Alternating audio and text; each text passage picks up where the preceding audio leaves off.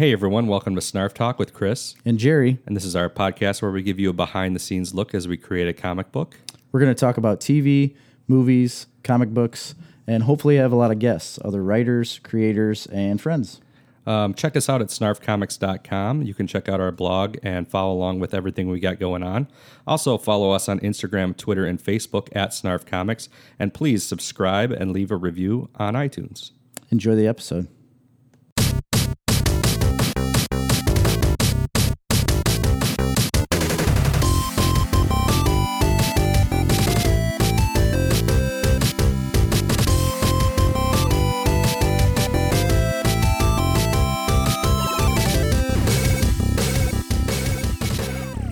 Back at it, Christopher. Here we are in the house. Den of Inequity. It's really tore apart in here. What did you do? We are doing some serious renovation work in here on our new podcast studio. We are. That's And- good. Well, no, I shouldn't say we, because I have not helped I in am the doing slightest. some renovation And I probably won't help in the slightest. So this room is a complete disaster, and the other room's even worse. I appreciate all of your work. So we're in close quarters here, recording at my desk. Yeah. And we are very close to each other, closer than normal, but I like it. It's cozy. Yeah, so it's pretty exciting. I mean, by maybe next week when we record, we'll have our studio up. We should. Or maybe the week after. I mean, but relatively put together. I guess I don't know how much work you're going to do during the week, but as much as you want. chances are, probably quite a bit. You think so? This will probably be all done by next Thursday. Really? You got a little kitchenette set up over there? Yeah, I'm putting a kitchenette in.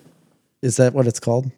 Yeah. Isn't that what they call it? Like in a small apartment or a... Yeah, it's going to have a mini fridge and a microwave Wow. and a sink. You're on the up and up. It's pretty exciting. It is. iTrees, big time. Jerry, I don't know if you know, but we got something really exciting other than our new podcast studio that's coming up. as Really? well. Yeah. What? It's called Snarf Madness. Yes, I was going to post something about that this week and forgot. Oh, well, you really need to do that. I know, we do, because the people need those brackets. deadline is closing to get your brackets in. If you go to snarfcomics.com/madness, you can download the bracket, or you can just go to snarfcomics.com, and in the top there will be a link for Snarf Madness. Just click that, and you'll be able to download the PDF bracket. Correct. From there, you can print it and fill it out.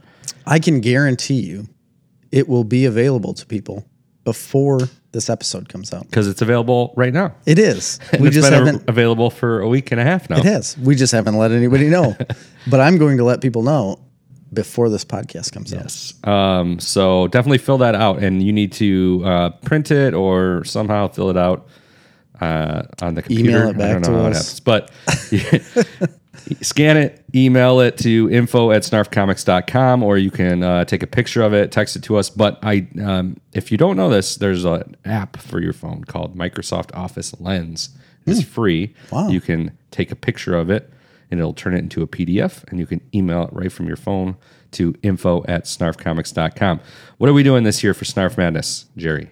Ooh, it's all characters, like Yes. comic book characters. There are other than comic book characters, right?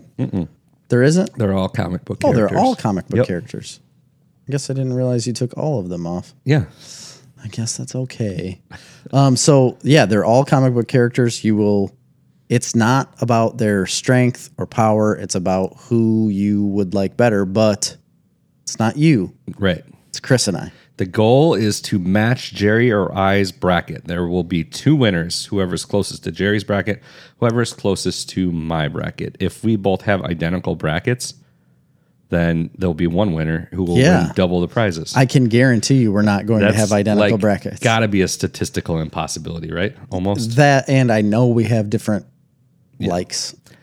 So Anyway, yes, like you said, it is not a who beats who in a fight. right. And if I'm looking inward towards myself, I may make some choices that people won't expect. Yeah. Well, how are you going to judge? Let's give the listeners, the people that are skipping the podcast and just going to put in their bracket. Yeah. Let's give our listeners a little bit of insight on how they can choose better.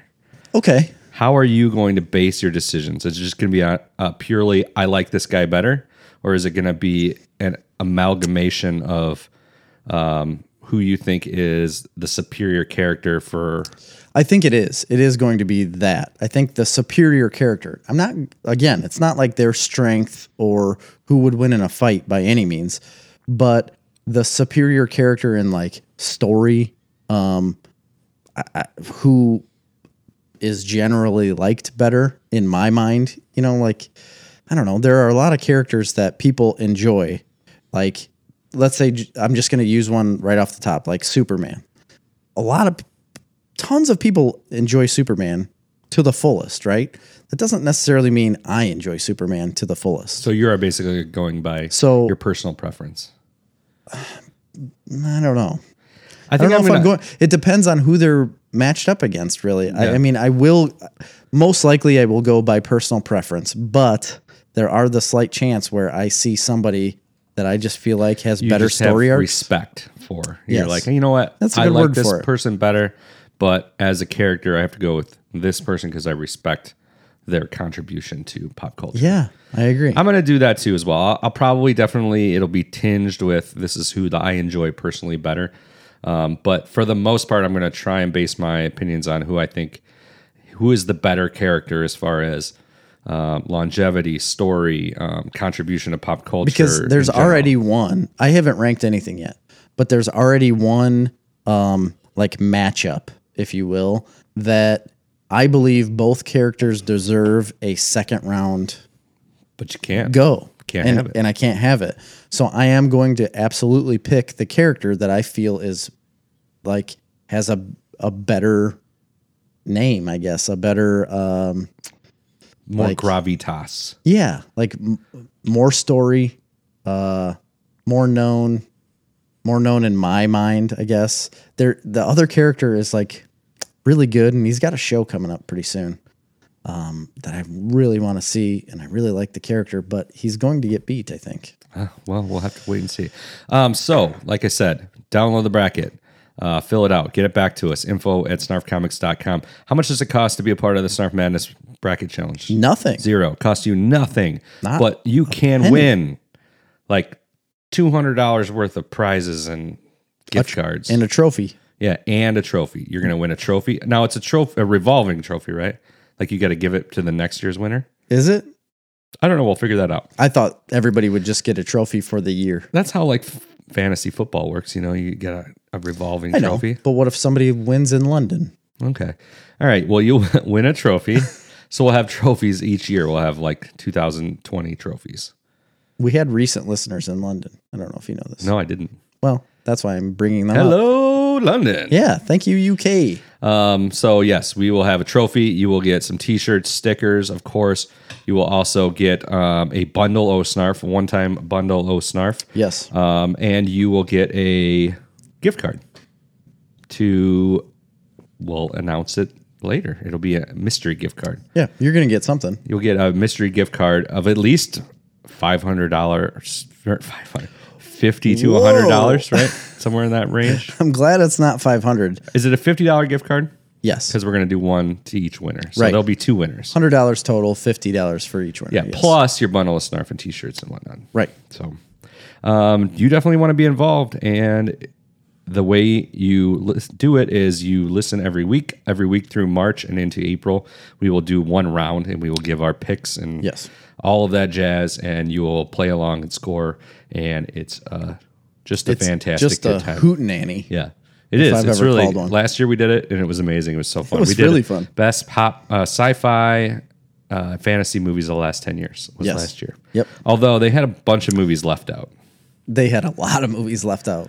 So this year It was still fun. Yeah. Either way, like whatever's in the bracket, that's what you're Yeah, that's scoring. what it is. So it's fun. And you know, we sit there and talk about the matchups and the characters and why we like them, and Yeah. it's a good time.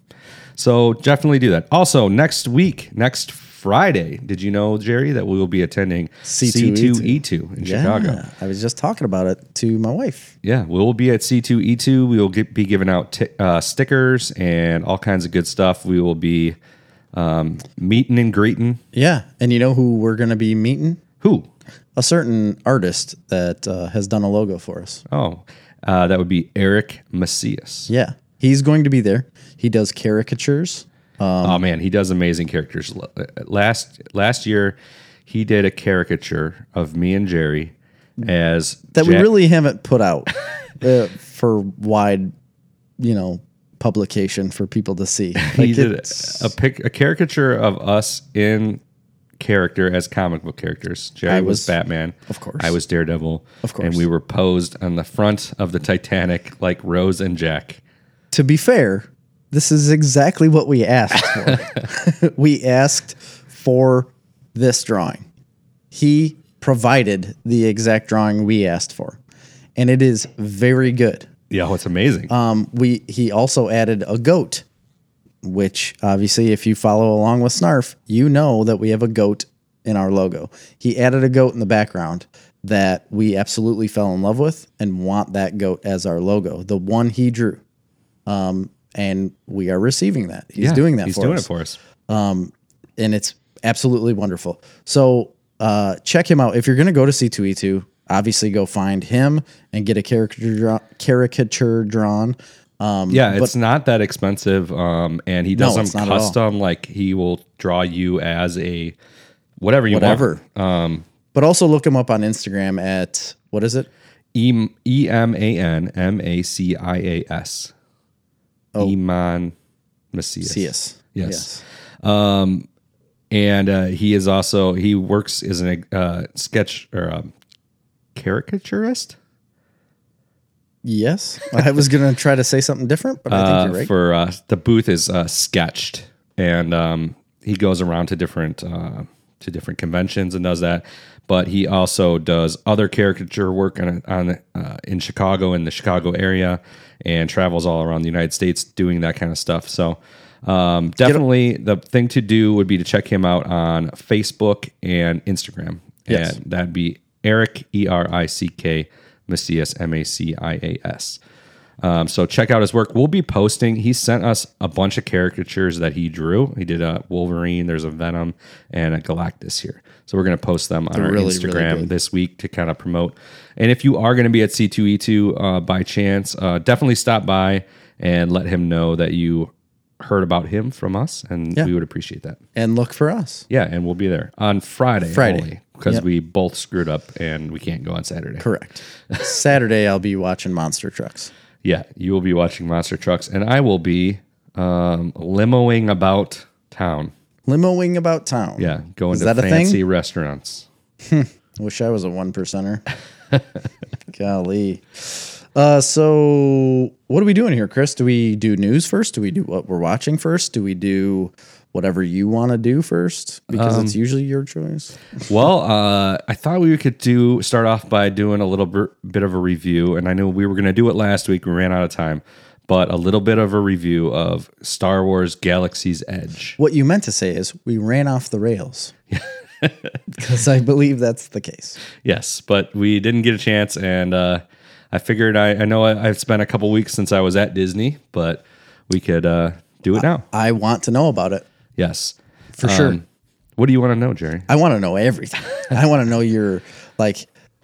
were you absolutely submerged into the world of Star Wars? Did you feel like a Star Wars character? Did you feel like you were in the actual galaxy of the Star Wars realm? Yeah.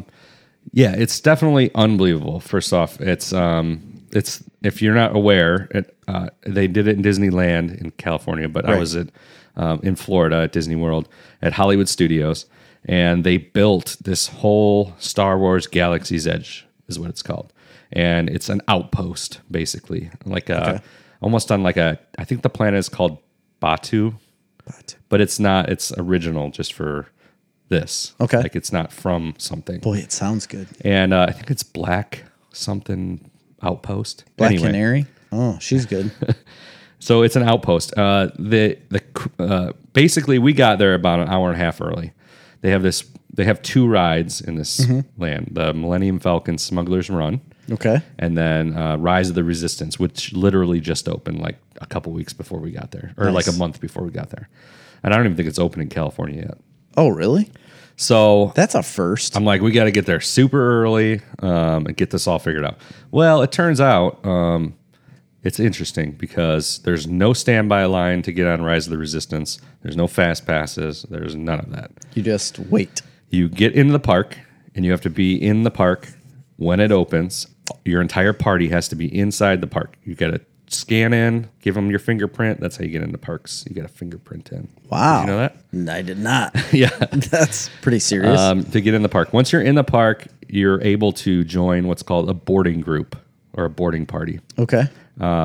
So the boarding party sign up opens at park open, 8 o'clock in our case. And that's the only way you can ride the ride. That's it. When you get a boarding group, they go by your boarding group 1, 2, 3, 4, 5. They only, I don't know how many they do in a day, but not that many. And when they call your boarding group, you get 2-hour window. You got to get to that ride. And you don't have to wait in any line. You just go on the ride. I mean, there's about You have 2 hours to show up? you show up in your 2-hour window that they tell you. Oh, I see. You're not all going at the same time. What do you mean? Like I thought you meant like the boarding group would be all going on the ride at the exact same time. They are. So you have to wait 2 hours for the entire boarding group to get there? No. Once they call your boarding group, like Yes. you're in boarding group number 5, Yes. your entire party is in that boarding group, and you have a 2-hour window from when they call your boarding group till the end of your window. Okay. I was thinking a boarding group would be more than just your family. It is. It's a bunch of people. Like however many people are in a boarding group, I have no idea. I know. So 100? like if I don't you know. get there at the beginning of that 2-hour window and you're waiting for like 2 people, you could wait for up to 2 hours for those people to get there. I'm not following you. You said you have a 2-hour window Yeah. to get there to ride the ride. Yeah. If you arrive right away, you're right by the ride, let's say, Yeah. you're right by there, You can ride it. without the other people. Yeah. Okay, that's A what I was boarding asking. group is a chunk of people that get to ride the ride at this specified time. I gotcha. I thought you meant it all went at the same time, like you all had to board as a group, I mean, you can if you're all there at the same time. Yeah. but it doesn't have to be that way. No, you Okay. just have a 2-hour window to get there. Gotcha. Anyway, so, but the good part about that is, I mean, the good part is you basically go there, you check in, and you don't really wait in line. I mean, Yeah, you don't it have to takes, stand It still around. takes about 30 minutes to go through the queue because, I mean, there's other people in the boarding group that are going to show up at the same time as you. Yeah. And there's overlapping boarding groups because they're 2-hour windows. But it's minimal, the wait time to get on. So it's great in that respect. The downside is if you aren't at the park on the app getting onto a boarding group at 8 o'clock when the park opens, by 8:01, they're all gone for the entire day. At that time that you were there. I mean, like It'll be like that for a while. yeah, yes. In 2 years, it might not be that way. At some point here in the very near future, they're going to open it up to the queue lines and the fast pass. It's right now the demand is so high. Yeah. And they're having a lot of technical difficulties with the ride because That it kinda is sucks. it is a okay. I'll just start with that ride, Rise of the Resistance. Rise of the Resistance. And I'm trying to not it's one of those things like you don't want to give away too much because it's not as much a ride, although there are components of the experience that are a ride, but it is an experience from the beginning to the end. Really? From the queue line, waiting in line, just the atmosphere that you're in, Yeah. and the props and stuff you see going through that line and it builds a narrative as you Really? go through, just based on the detail of the environment that you're in. And then you go into a room, and then there's, things happening Yes. that you're paying attention to. You know, there's storyline playing out that you're witnessing. Yes. And then you go from that room and the doors open. And first of all of the workers on this they're like in character. They're like actors. Of course. And then you get rushed along to the next area where you go through another environment that's incredible outside and into the next element of the ride, which is another interactive ride experience Yes. that you then go through. When that's over, the doors open and you are in another element. I'll just say my this gosh. part. When those doors open, you are inside of a Star Destroyer. Okay. And there's a whole interactive experience that happens there. Then you move into another area where you are filed into groups and by ride workers that are in character as Imperial officers to go to interrogation. From there, you go into another room where you experience another interactive scenario. Okay. And then from there, you get rushed out of that by actors into the actual ride. So all of that happens before gosh. you get on the ride. Yeah. That's the 30 minutes It's 30 minutes. ish. And there's some waiting and a couple little lines along the way. Okay. But yeah, it's the whole experience is, 30 to 40 minute, probably 30-minute experience. That's pretty cool. And then you get on the actual ride itself, and it's relatively short, as rides are, but still the things that are going on in there are, it's not a thrill ride. No, it's more of a story that you're living. Yes, Like it's more of an interactive experience with kind of a ride feature at the end. you're in part of a Star Wars story. Pretty much, but don't expect Tower of Terror or a roller coaster. Oh, It's no, not no, that. no, yeah, And it's not that kind of a ride. Now, the actual ride component is fun, but it's not a and that's how Disney is a lot of it. It's Yeah. not thrill rides. It's environments, it's attention to detail, it's those types of things. Which you can appreciate.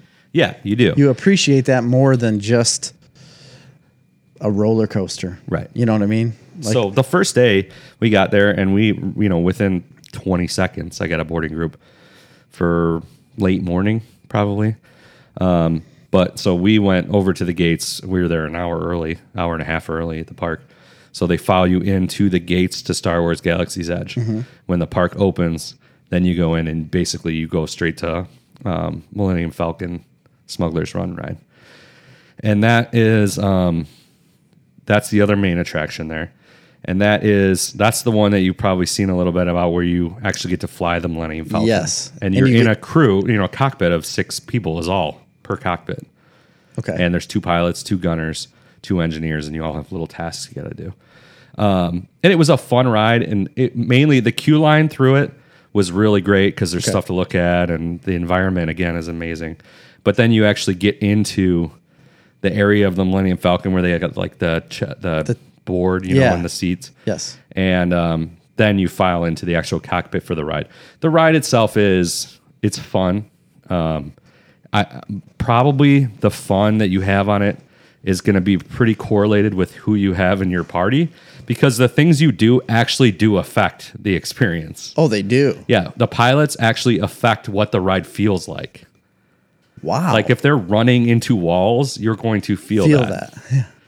And in our case, they put they put a 6-year-old and a 4-year-old in the pilot seat. So there was a lot of running into Of things. course. Yes.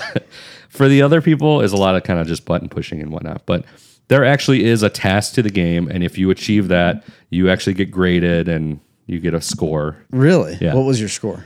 Not great. Scoundrel. That was our. Oh, at least it wasn't a scruffy looking Nerf herder. No, but that one was fun. It was fun. It was really cool stepping on board the Millennium Falcon and taking pictures. And Yeah, for And the sure. queue line through it was awesome. I honestly believe I would feel like that's the best part of it for me. Like you see it on the movie all the time, but stepping into the world and being in that space. I mean, I know where it is and you're like on a ride and whatnot, but it looks like what you've seen since Yeah. you were a child. Yeah, and we only went on that one once, and I feel like, You should have done it again. yeah, probably. Yeah. I definitely should have. But, it's one of those, and that one you can wait in line. We were there so early that we basically walked right on. But, later on in the day, I wouldn't wait an hour. Really? Yeah, but later on in the day, like at night, you can get down to like 30-minute waits. Was it short? Yeah, it's pretty short. It is. They're all short. Well, I mean, 30 to 40 minute experiences. That one's the very short. exception. That one's the exception. Yeah. There is a couple. There is one room that you go in before you get in the Millennium Falcon. That is kind of a show interactive animatronic thing. Okay. So that's pretty cool. But like rides aside, that's not the main. That's what I was just going to here. ask is, so those are the two rides, I guess you call Those are them. the two like headline attractions. You would call What's the rest of the park? them. The rest of the Galaxy's Edge it's absolutely amazing. I mean, they've really outdone themselves, Disney, in this one. I mean, the last kind of big thing they did was Pandora Yes. and Animal Kingdom, which is absolutely unbelievably stunning.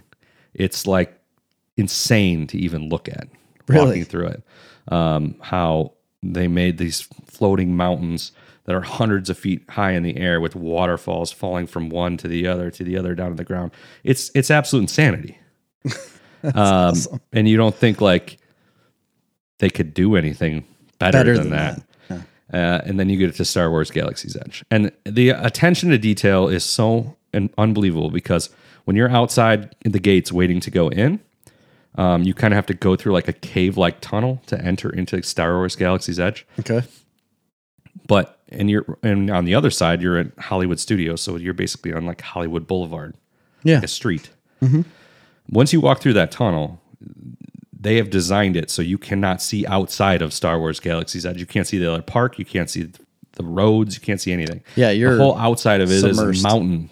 It's a mountain range that they've created. Yep. Mountains that jump way up into the air. And every single little thing, every building, everything is meticulously detailed. So they've moved actual mountains into this place and placed them there. Looks like it. It's incredible. No, it's kind of the spires. I think Black Spire Outpost. That's what it's called. Oh, It's like kind of like out in Utah. It's got those like narrow spire mountains. yeah. Plateaus, if you will. No, not really plateaus. They're not flat. No. They're like spikes that go up like 100 Sounds like feet a in real the air. spire. So you kind of go around the outside. In the other direction, you enter from Toy Story World, which is their other newest world, which is kind of a letdown, to be honest. Oh no. Pretty small. But Toy anyway, Story. you go in. I'll just stay. The area where you walk, like kind of the end of Star Wars Galaxy's, or the central hub, I should say, is where Smugglers run in, where they have a full-size Millennium Falcon. Yeah, right there. And the mountains all around it. It's absolutely unbelievable. You can't. I mean, we probably spent an entire day just in Galaxy's Edge, and then 2 days later we went back and probably spent another half day. And you don't get sick of walking to the area with the Millennium Falcon with the mountains around it. It's Really? unbelievable. You're just looking at it. I mean, I you're like, saw the pictures of what it, is but I know going that on? doesn't do any justice to where you're But at. that's not everything. I mean, once before you get into that area, there's this whole area with like an Imperial ship. I guess it's Kylo Ren's ship. Oh, full really? size, that's parked, and it's actually a stage. So later on in the day, they'll have Imperial officers go up there And dance? start like, yeah, they do a dance. No, they, people gather around. They're like, we're looking for a spy, and then they Yeah. kind of Kylo Ren comes out of his ship and they kind of walk around the crowd, like looking, and nonstop stormtroopers everywhere, just walking around everywhere, Oh, that's causing all cool. kinds of mischief. So there's that whole area. That's where the milk stand is, where they sell the blue and green milk. What's that like? They're pretty good. It's not milk. They're like smoothies. Okay. They're not actually milk. Well, I didn't assume it was actual milk, but I just was wondering. We what had it the was blue like. milk. It was like a tropical berry smoothie type thing. Oh, okay. I think they got some kind of coconut milk in them, but I love coconut. But you go back in that area, there's like a little droid station where they got a bunch of wrecked droids just sitting around. And that's cool. You go kind of around the outside, there's a bunch of droids just kind of in this area that's kind of like roped off. And you think they're just like, oh, those are really cool droid statues. Let's go look at them. Yeah. And the kids will be just standing there looking at them, and you're like, oh, take a picture. And then all of a sudden, they start moving around, and you're like, what the fuck? So that's really cool. There's a couple restaurants. Docking Bay was like the indoor kind of restaurant. They're all like counter service restaurants. And that one was none of the food. They don't have any normal food. It's all Star Wars-y type food. Really? Yeah. Do you get that little Like kit even there's that- no kids meals. But do you get that little kit that Luke has on the X-wing that he brings out when No, he goes but to Dagobah with The Yoda? bread in the meal that I had like, it was basically like a beef short rib with some other stuff, mashed potatoes or something like that, and a roll that looked exactly like the one that Ray makes in that little. Yes, It looks exactly like it. really. Yeah. So that was cool. So we ate there. The food there was pretty mediocre, but to be in fairness, I was sick that day. Oh, Like, so I That sucks. was like not, just like trying not to puke while we were sitting there trying to eat. really? Yeah. In a park. That sucks. But whatever. It's a real damper on the day. The other one is just kind of a quick service one called Ronto's Roaster. They only have one thing. It's like a pita with like a sausage and pork, like and coleslaw and stuff on it. It's amazing. Sounds really really good. good. And like Yeah. some kind of sauce on it. Did you bring one of them back? Nope. I could take a picture of it though. Bring one back next time. And then adjacent to that, there's this Couple really months cool. when you go again, bring one back. There's this really cool open air market that's kind of like in this kind of big hallway with big columns on the side, and the top is all these like banners across the top, kind of Really? like Aladdin. kind of looks like that. Yeah. That's what it reminded me of when you just said it. It does. It looks. It has a very like Tatooine, like sand building feel to it. Yep. And then there's just little shops in there, all Nice. kinds of different little shops that have all kinds of different things. Like the is that kind of like the Renaissance Fair? Like how they have little shops and places you can go in and actually buy things? Yeah, yeah. I mean, they're more permanent shops, but I mean, it's not like vendors, but It's not like that. yeah, it is like that. It's meant to be like that, but they're like That's what I Disney mean. shops. Like yeah, no, I get it. I but just they don't mean sell Disney merchandise. Like they've very carefully tried to curate this to be an exclusively Star Wars experience. but you know you Disney can't- owns Star Wars, right? Correct, but you can't. I'm saying you can't go buy a Mickey Mouse stuffed animal Yeah. there. No, that's good.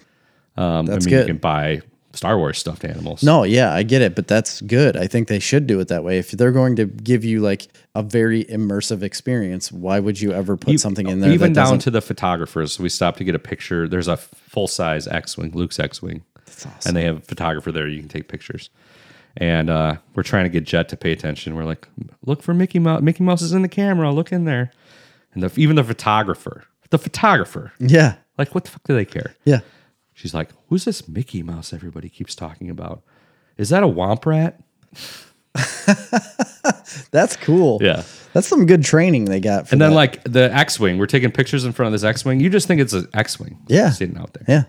And then all of a sudden, smoke starts coming up from under it, and all of a sudden, Chewbacca and Rey walk out, and they're just like working on the X-wing, and they have a little thing. They're to just- show, Doing things. yeah. And then they'll just randomly so be walking cool. around too, which is not like Disney doesn't really do that anymore. Now it's like you go to a designated area to meet a character, but Oh, they're not walking around the park anymore? not really. But in Star Wars Land, they are. They are, which is cool. Bullshit. And Kind of bullshit, Disney. the other two things we did there, we did the Savi's workshop, was where you build a lightsaber. Mm-hmm. But it's not just like go in a room and build a lightsaber. Like you have to make a reservation ahead of time. You go into this room where it is led by actors, and it's this whole it's this whole experience where you build they give Yeah. you all the speeches and they turn on the lights and they got effects going on. And you build a lightsaber, and it's really cool, really really fun.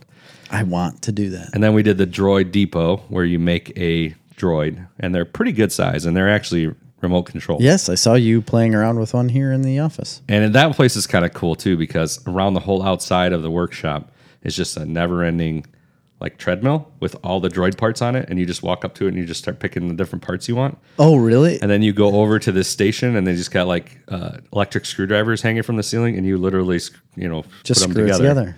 Yeah. So any part you grab can be part of your droid. There's two different models. You can do like an R2 or a BB-8 type. Oh, okay. droid. That's what I Either was one. going to say. Like you can't just pick random things and try to put it together. No, they're just basically the same parts but different colors Gotcha. or different styles. Because you have an R2. Yeah, you can Unit. do like the dome head type, or they got like the more triangle Oh, they do. That's a R4, R4. Yeah, something like that. Yeah. I think it is. So we did that. So it's cool. I mean, it's the attention to detail is what blows you away. I still don't think like Pandora is still more like just knocks you out by like, especially because it's all plant based. Everything's so green and tropical looking. But this is a lot bigger than Pandora. Are they real plants? Some of them, most of them, but not all of them. Yeah. I'd say this has got to be at least twice the size as Pandora, though. I mean, really? It's a big that area. big? Yeah, it's a big area. Holy cow. It's 14, 15 acres. Really? Yeah. And full of different buildings and walkways. And I mean, it's not huge. I mean, you can walk through it in 15 minutes if you're just booking around. But I mean, there's so many things to do and look at, though. I mean, there's, if you're going to go through all the shops and do the rides, I mean, there's not that much else to do other than the work, the building lightsaber, the droid, but you could have reservations for those. Yeah. Well, there's also the Cantina bar, which we went to. That's what I was going to ask you about, is how that was. It was really cool. I mean, we were there with a 2-year-old and a 4-year-old and a 6-year-old. Yes. At like 6:00. Okay. And the only place we could get, and we had a reservation, but we had to stand at the bar. So that was a little difficult. Yeah, that would be hard to do. But they have all kinds of crazy Star Wars-y drinks. Marley got this drink. It was like a pineapple-based drink, but it had the whole top of it was foam. And she drinks it, and like 2 minutes later, she's like, something's wrong with my mouth. And I'm like, oh, shit, you're having a like allergic reaction? Yeah. She's like, my mouth's all tingly and burning and like numb. I'm like, what is going on? She's like, try this drink. And I tried it, and I'm like, nothing. And then like about 5 minutes later, it's almost like tingly and burning, but almost like Pop Rocks sensation. Okay. But numb, and then it doesn't go away. Like it lasts a long time. What was the drink? Whatever that foam is what caused that. It was almost like some kind of a foamy salt. Weird. They another person had a drink. Did you ask anybody if this is supposed to happen? Yeah. I asked the bartender. I'm like, what is up with this? She's like, oh yeah, that's what it does. She's like, it'll be fine in like 24 hours. I'm like, she was joking, but it did last a while. The person next to me got this drink, and they're all alcohol cocktail drinks. Yes. The kids, they had non-alcoholic ones. Sky got this fruit punch one that she immediately spilled, and then the bartender made her another one, and she spilled that one. No way. Yeah, it was crazy. They don't have straws or lids at Disney, which is really obnoxious. That's dumb. Yeah. Anyway, I had like some kind of a blue milky type cocktail. The guy next to me had this one that was a green in this like long skinny glass, and it was just bubbling, like boiling. Just constantly? Constantly. For like 20 minutes that I was there, this thing was just boiling. I don't know what is in it. Probably dry ice. That's what I thought too. But I'm like, that seems that's not safe. Yeah, that's not safe to put in a drink. It's not exactly like the Cantina bar from Star Wars that I thought it would be. Like there's no Cantina band. It's basically just, it's a pretty little space. And they got the bar. It looks little. Very little. And they got the bar, and then they do have those kind of booths around the outside. Yes. If I was going to go with kids, you'd want to have one of those booths, but apparently we didn't. You don't get to choose that. No. And they do have like a animatronic robot DJ. But there's no band. How do you not do the DJ. Cantina band? I don't know. I thought that too. I was expecting a Cantina band. Yeah. But it was a very fun atmosphere. If you were there with adults, it'd be like fun. They're doing bar chants all the time. But you have a time frame in there, right? Yeah, I think there's a 2-drink maximum. Maximum? Yeah, I think it's like 45 minutes or 2 drinks. I don't think anybody was keeping track. I really don't. So that was a fun thing to do. It's just amazing. Like the little details, like everything is perfect. Like everything. Like you would expect if a theme park is going to make a Star Wars land. Yes. And be like, whoa, I got an idea. Let's make all the trash cans R2-D2s. Yes. No, that's not how they're doing this. Yeah. No, it's legitimate. Everything world. looks authentic to what you think it should look like. Like even down to the most minute lines on the buildings. I mean, it's insanity. That's so cool. Like, one time we were waiting to go to the bathroom. Cash walks up to the water fountain, and he's taking a drink. I'm sitting kind of around the corner. He runs back. He goes, Dad, an eyeball popped out of the water fountain. One of those. Well, that's what I thought. And I'm like, what? So I go over there and look. I didn't see anything. I'm like, make it do it again. And he, like, for 5 minutes, he's trying to make it do it again and wouldn't do it. And I didn't really notice it, but on the wall, there's like this big cylinder coming down to the water fountain. Yeah. That has, it's like got water in it. and it makes you. I didn't really notice it at first because obviously I know it's a water fountain. Right. But if to Cash or somebody, it's like that's the reservoir for the water. For the fountain. water, yeah. And then occasionally a gigantic eyeball monster will come up out of the water and like move around and look at you. Oh my gosh. That's incredible. I mean, honestly though, like the way it's been promoted and the way I hear people talk about it, like that's what I expect now. I do expect it to be that good. Yeah. And that perfect. Especially for Disney. Like, because I know how much money Disney has. Yeah. I mean, I guess, no, I don't know how much money Disney has. I just know that Disney owns basically everything now, and they are producing everything. If they can't put something out of this quality, it would be an extreme disappointment for basically everyone. So if you went there and there was R2 units as garbage cans, would you come back and say, they kind of... Like you could do it like as just white block buildings with R2D2 garbage cans and just like people walking around. Yeah. Like, you could do it that way. Why would they do that? I don't know. You know, you could do something that's definitely like just very on the surface theme parky. Was there anybody in makeup and like as aliens, or is it just strictly people? No, they're all people. Oh man, they missed a mark there. Because there's like a resistance side kind of, and then there's, which is like where the Rise of the Resistance ride is. Nobody ran out of anywhere and said, it's a trap. No. But on the Resistance ride, there is a Mon Calamari captain. That's good. Who's animatronic, and it's really, really good. Good. So anyway, it was great. It was totally, you know, I had an unbelievable time there. I mean, my expectations were like so unbelievably high that like I think I had my expectations too high. Okay. Like, so you thought you were just going to like, but they still have another aspect of this coming out with the hotel. Correct. And that's a whole thing. It's not even, I wouldn't even call it a hotel. No, They're it's building like, it more like a cruise. It's like a galactic cruise. Like it's a 2-night, 3-day cruise. right. There is on no land. Yeah, but you don't know that. You feel like you're on a ship. Yeah. In outer space. There is no windows in this building. All the windows are LCD screens that are displaying space and movement.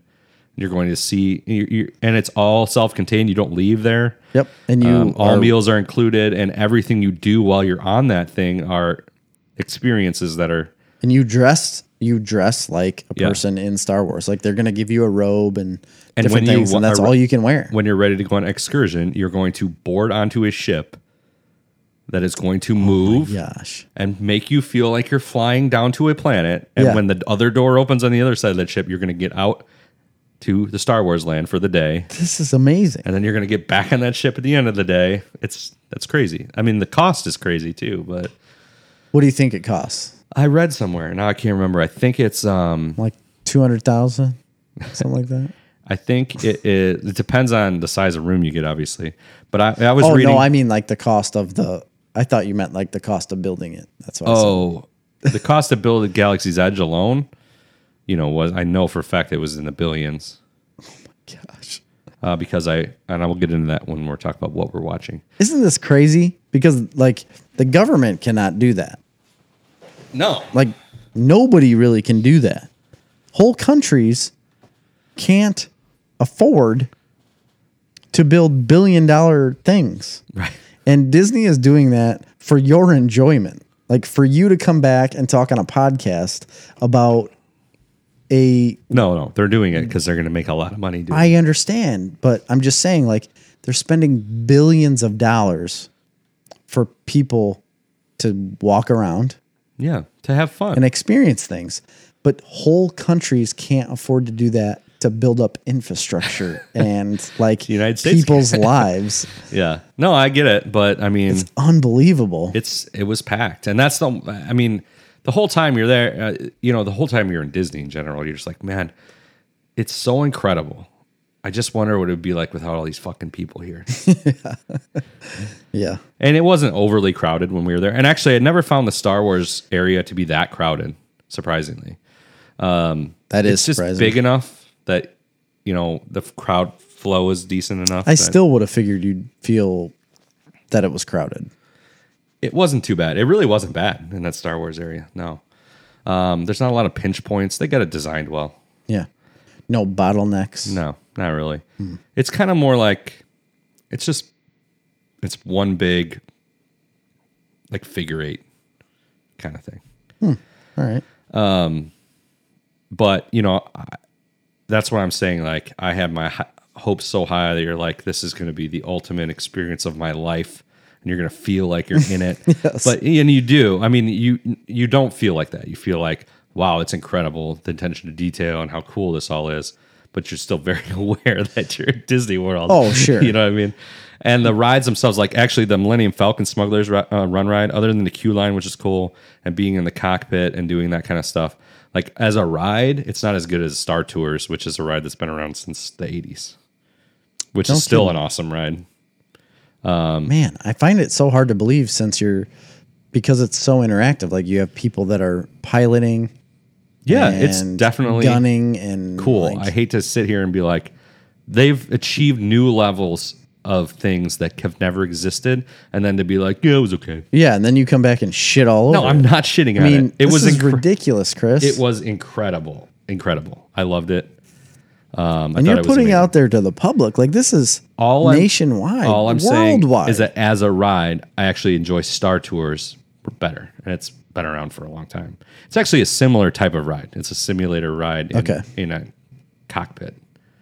All right. Yes. I actually I thought it would have been, I wasn't the pilot. That would have been that's where you get to pull the lever to go into hyperspace and stuff like that. That would have been really cool. But did Cash do that? Actually having the little job, yeah, Cash did.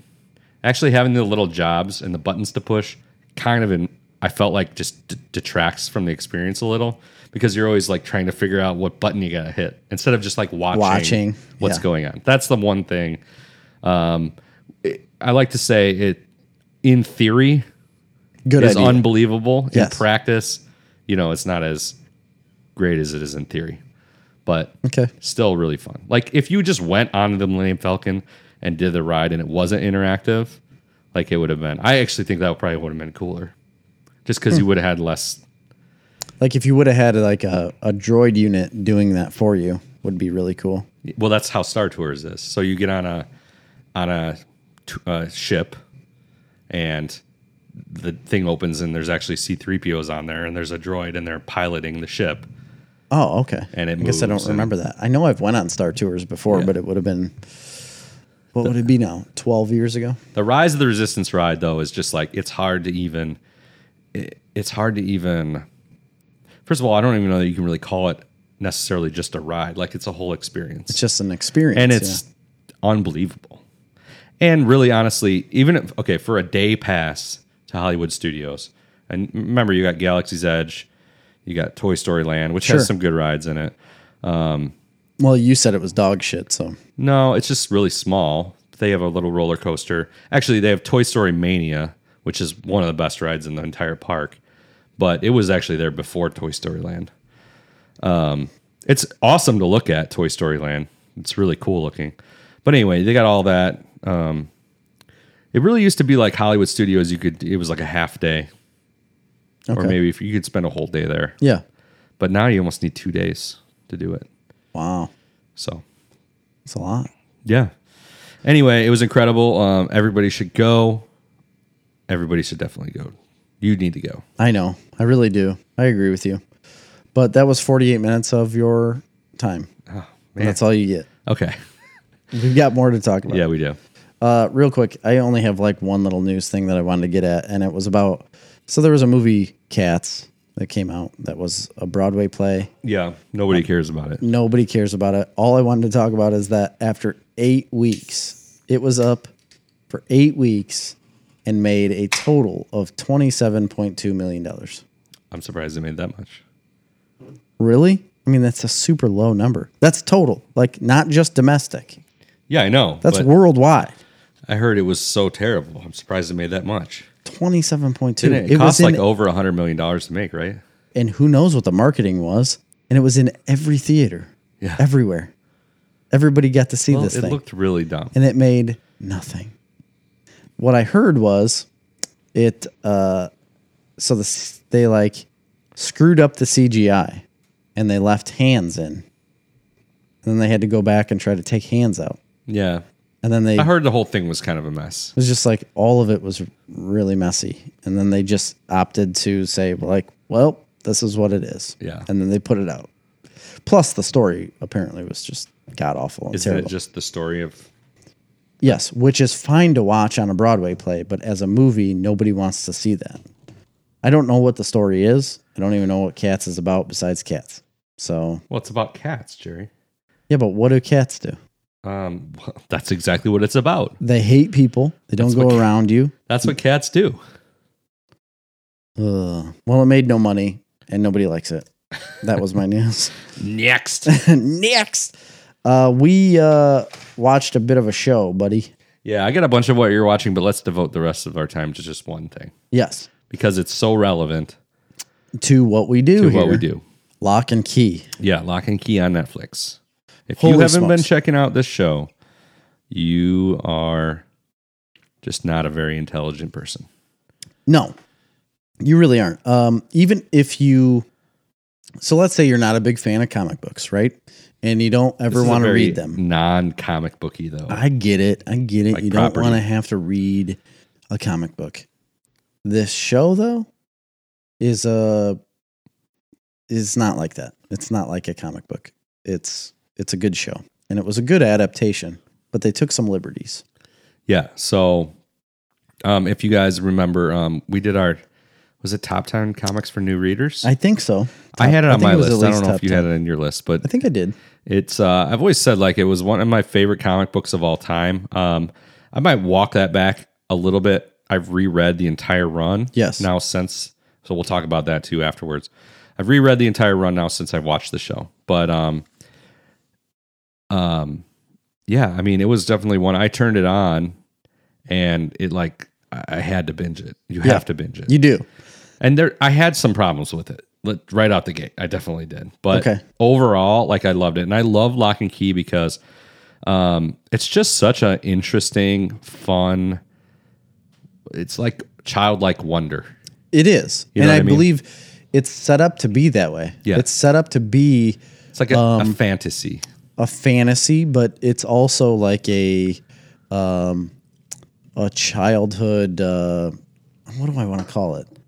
It's almost like one of the 80s, like an 80s, Yeah, but with definite Movie. horror vibes but yeah, and there's, some extreme graphic violence. Not in the show as much, but in the comic. the comic for sure. The comic is very, very, very R-rated. They took a step back from that to do the show. And I think Netflix probably told them to do that. And I 100% think that was the right decision. I agree. I like it in the comic books. I think it's fine because it is a comic and you can do that. But for a TV show, I just don't feel like it would work. Yeah, I mean, that was my thing. Especially if you want it to be, a big hit. Like you're really limiting yourself if you go that graphic for a Netflix show because obviously Netflix anybody can watch I don't know, whatever. The Boys on Amazon.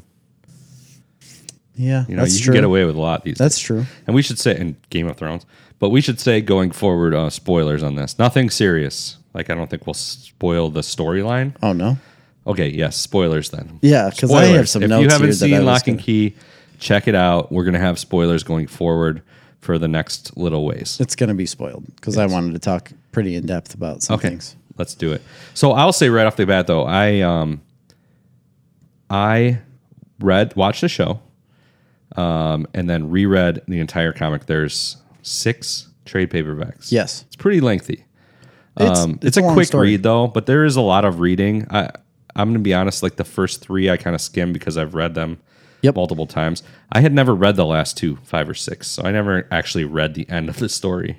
Really? Yeah, I don't know. You never have before? No, I think maybe I was waiting for them to come out or something. Probably. And then I just never got around to it. So I also reread the last 5 and 6. I have read it all before. The show is really like, first of all, it's not a direct adaptation of the comic. It's pretty close, but there's Right. definitely a lot of differences. So they especially towards the end. Yeah, they changed some things because you'd have to make it an appealing show. It just doesn't. It doesn't directly adapt. Right. Is that the right word? Yeah. And, I mean, and frankly, this will be the controversial opinion.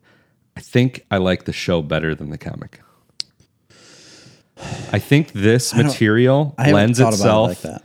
to TV better than it did to comics.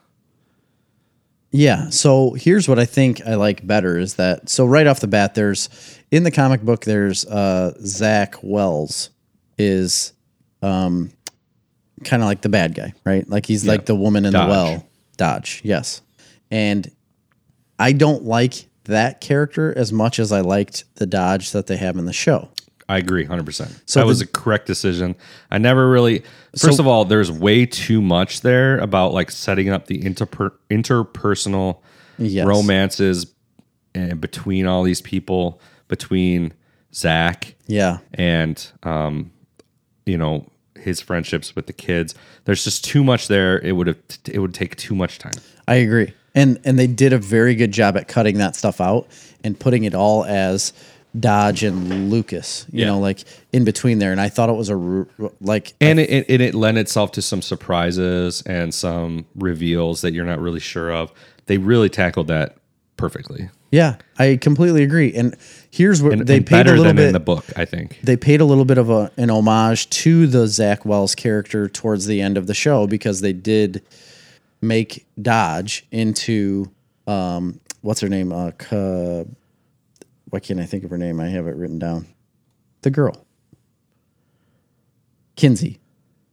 Kinsey's boyfriend, like boyfriend person, Gabe is his name in the show. Oh, right. They make him into and that's where it Dodge. diverges, though. I mean, I think that's a different storyline than anything that was in the comic. It is, but I think like that's the only way they paid an homage to the Zach Wells character because he was her boyfriend in the comic book. Yeah. So at the end of the show, they kind of say like, well, hey, we know what the source material we're coming from, but the story is going to be a little bit different. Yeah. And I liked that. I think it was good. Well, in the book, there was a situation where the teacher, I can't remember his name, but he recognizes Joe. Zach. He's like, oh, that was my student from back then. And Yeah, that's they why do he it right kills away. him. But in this one, he was just Lucas. The way they did it in the show is much less confusing than the way they did it in the book. Yeah, I agree with you. So I definitely was Because a big fan it takes some reading to try to figure that out. Yeah. And that's where you can lose a lot of people. Well, and that's another thing that I think the show was superior into the book. In the book, there is a lot of reading that is unnecessary. And then also like there's some, I don't want to say bad dialogue, but there's just a lot of angst and like a lot of teenager stuff, but it's like an written from a adult point trying to be a teenager. Exactly. Yes. That's exactly what I was going to say. It's like not what a teenager would sound like, but there is a lot of that trying to be had. And yes, I feel like they've done a much better job. First of all, they eliminated a lot of that from the show, just in general. Yeah, they eliminated all of that almost Pretty because much. they and Bodhi really isn't like Bodhi in the comic book even. He's a little more on the side almost. Bodhi in the comic book is very present and doing a lot of things and always doing something and getting into mischief and wanting to do things. But in the show, he was just kind of like I found the keys and I just want to be a part of this. It was more Kinsey and Tyler than it was Bodhi in the show, which I'm fine with. In the show, they've created some new keys that weren't in the book, and they've also left out keys that were in the book. But I do believe they're going to bring in, obviously, more keys as the show goes on. Yeah, this is one of my biggest pet peeves with the show. Okay. Is that they have chewed through story. Real fast. In one season, you're talking about a book that has 6 trades. They've went through 4 of them, at least. 5. Like they're cutting Partially. into 5. cutting into 5 They in haven't- one season. Yeah. But here's one thing that I thought I always liked about the books. First of all, there are more keys, but there will be like randomly throughout the books, just like splash pages that show them on some adventure with Yes. the key. And This- then maybe there'll be a couple scenes, the next panel, like there's one where they're fighting like plants. Yes. And then there's like a next scene where their faces are all cut up. That's what I wanted to bring up is about the head key. So one of the best splash pages I think I've ever seen, and some of the best artwork I've seen, is so in the book there's the head key, and in the show they have the head key, and you can stick it in the back of your neck, on the back side of your head, and turn it, and you can see inside of someone's head and what they're thinking. You can like walk around in your own head with other people.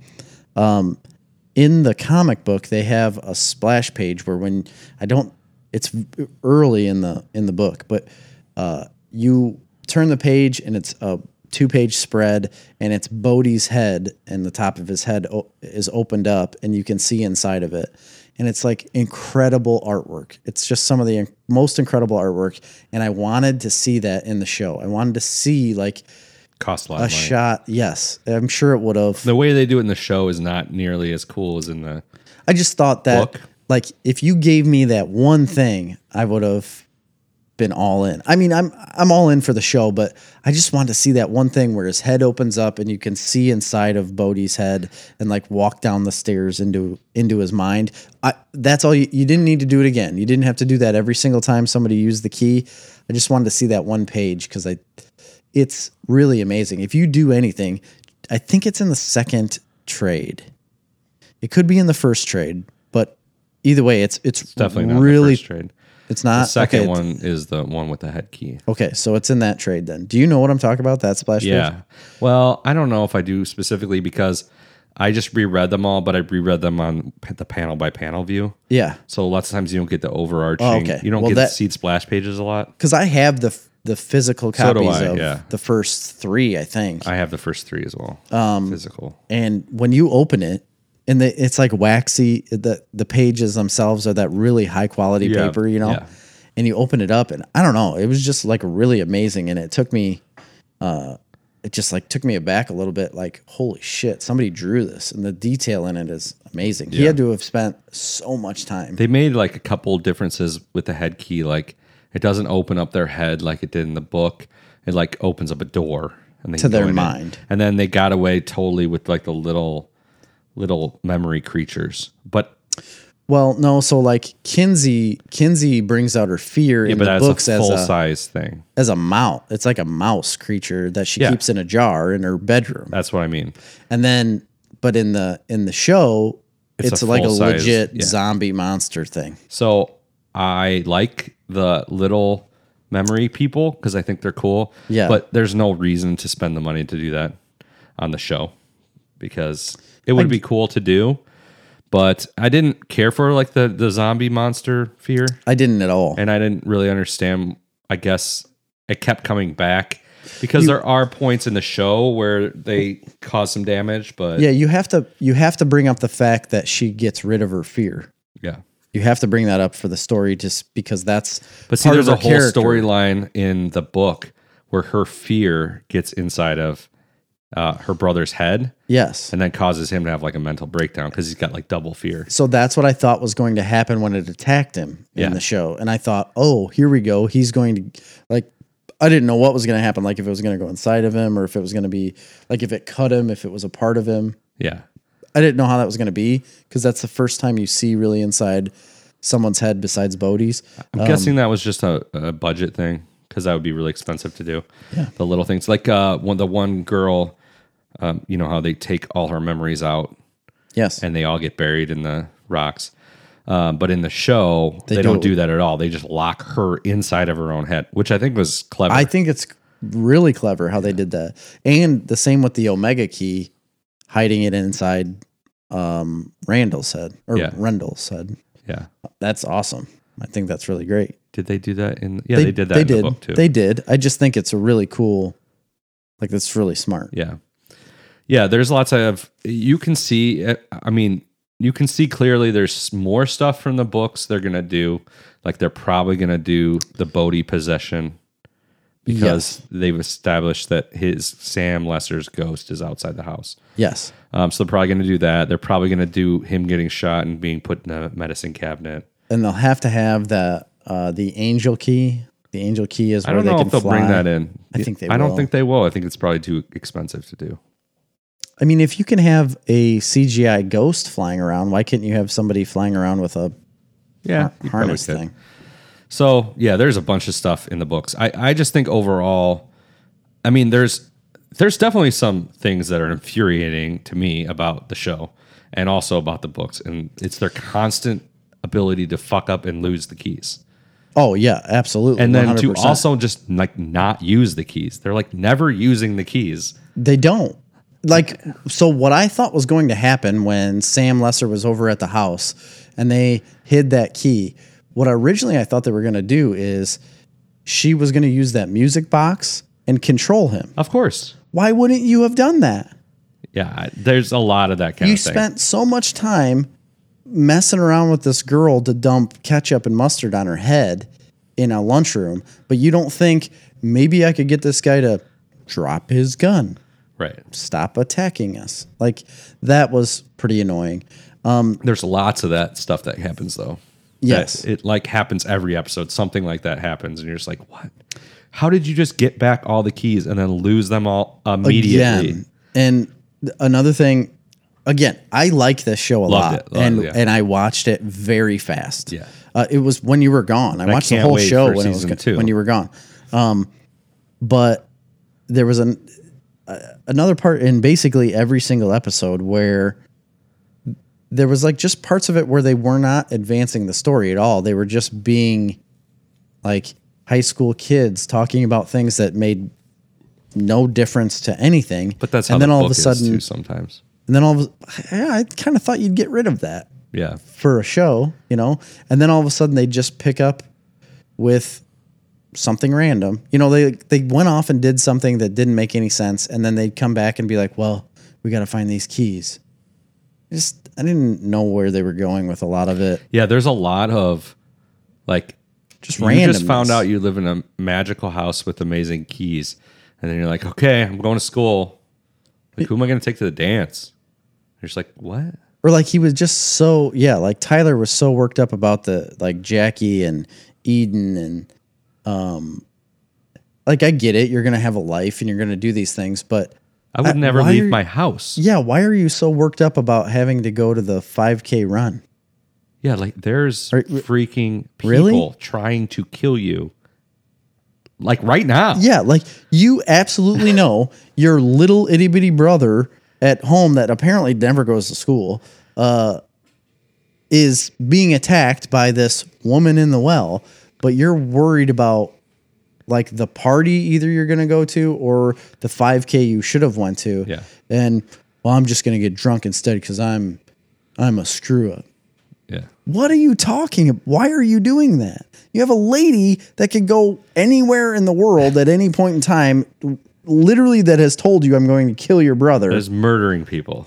And, well, Jackie wanted me to go 5K. I screwed it up. Yeah. No, I mean, that's the book too. Yeah. Also, that is one thing about both that it's kind of difficult to wrap your head around at a lot of points. Here's the other thing that I think they changed for the better in the show, though, is Nina, the mom of all of them. So in the books, she's like a very abusive, alcoholic person. Yeah. That is not a very good mother in the slightest, and basically kind of writes her children off because she can't control anything.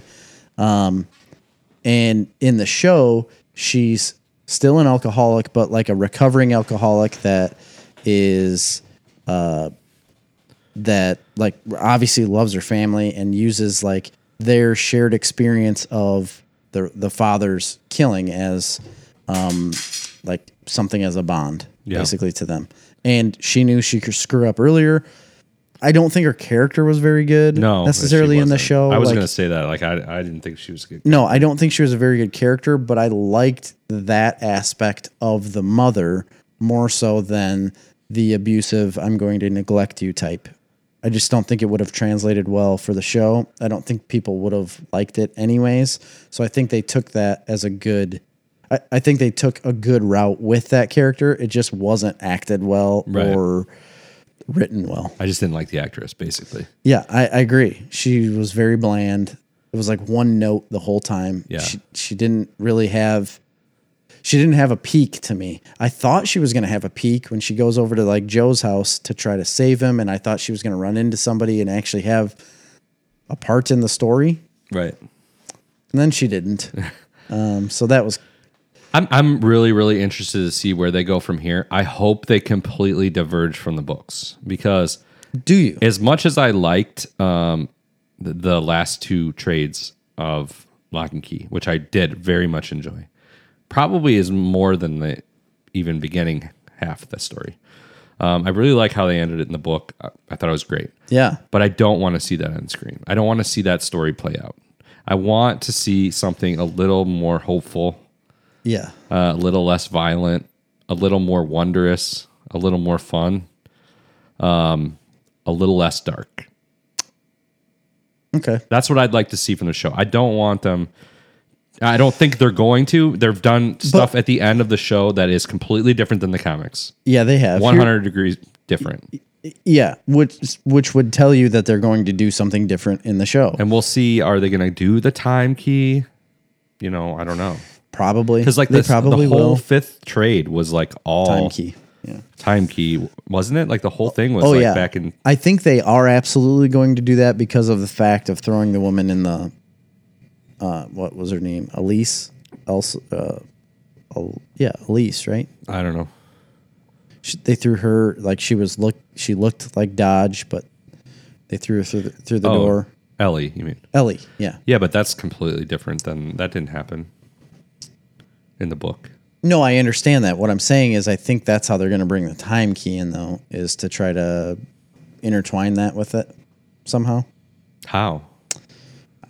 I don't know. I didn't write the story, but I do think they're going to bring it in somehow that way, like go back in time and stop themselves from doing it. They can't do that with the time key. All they do is go back and they can see past events. But they can't interact with them. I thought they could interact with them. No, they go back in time and they're like ghosts and they can witness what's going on in the past. But they can only do it before the year 2000 because there's no 2 on the clock. Yeah. I gotcha. So they go back and they see what happened to Rendell and Ellie and all their friends. Yes. That's like the whole fifth trade is they see what happens to them in the past. And then for some unbeknownst reason, after knowing all of that in the book, yeah, they still continue to, well, do they try and open it in the book? Yeah. No, they didn't. I thought they did. Gosh, I can't remember. No, you absolutely do, because when they open it in the book, there's way different demons. There's like an eyeball demon.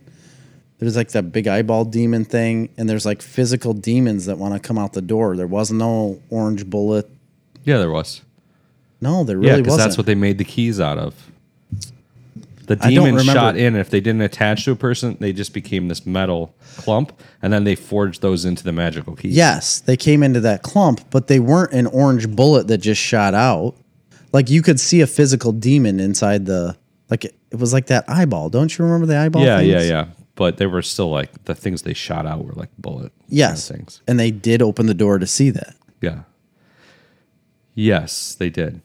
I mean, they did. I'm trying to remember, though, in the book, at the end of the book, they don't open the door. Not at the end. They do it before that, though. No, Rendell and his friends do it. I thought they did it after that.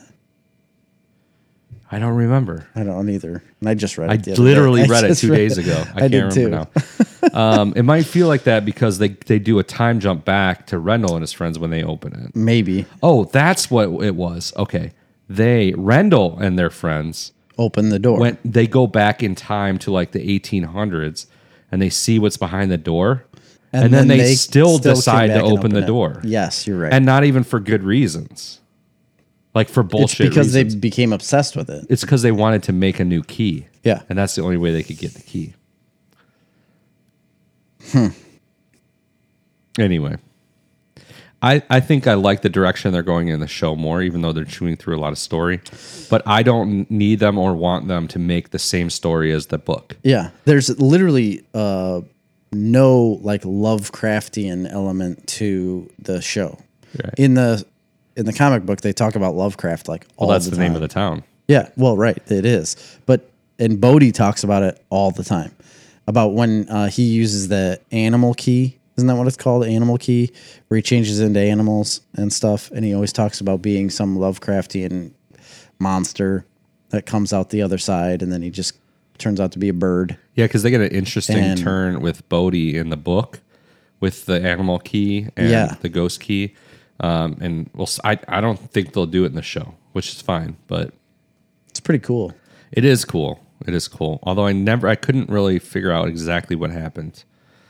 So they kill him, or he's dead, Right. but his ghost is outside of his body because he wasn't in his body. in his body, yeah. All right.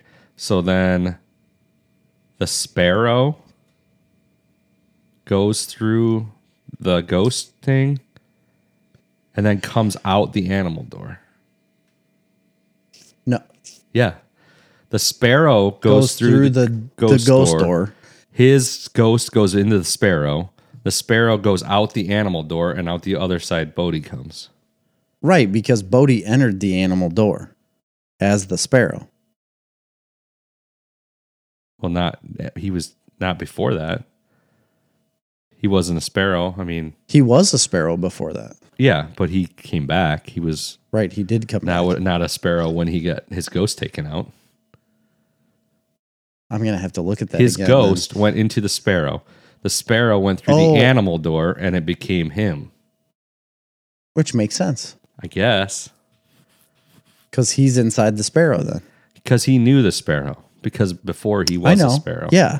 And he flew with them and they attacked the The wolves. sparrow wanted to go with his family that all died.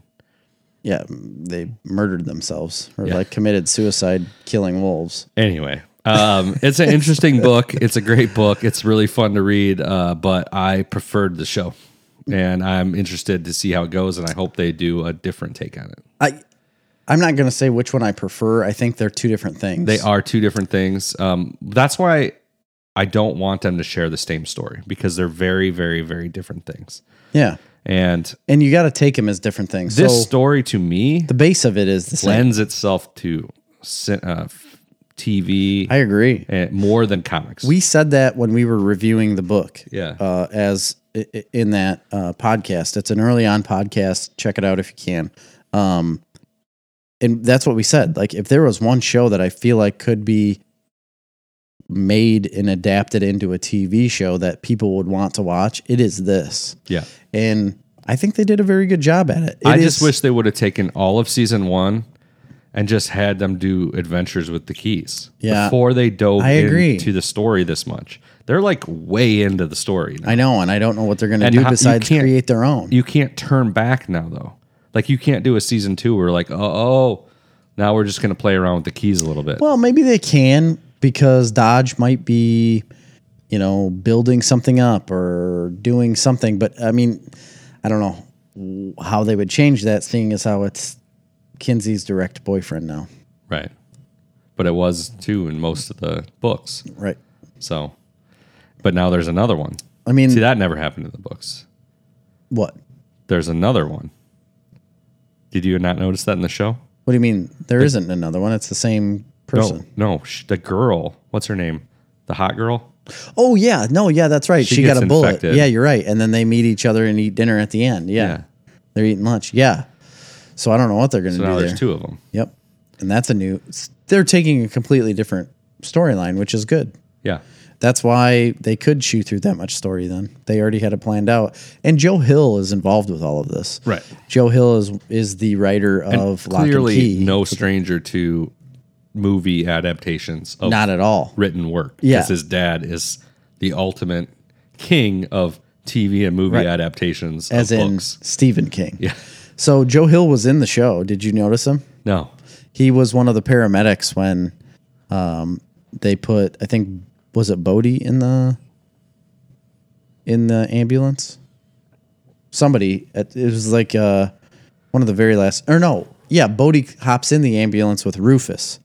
Rufus comes in there, he runs in, and the one guy, there was one paramedic who was completely different, says, you ready to go, Bodhi? And then he just like kind of looks at him, and then it flashes back to the paramedic at the door, and it was Joe Hill. And he said, all right, ready to go, and he slams the door. And it was him. I caught it right away. I don't know why, but I did.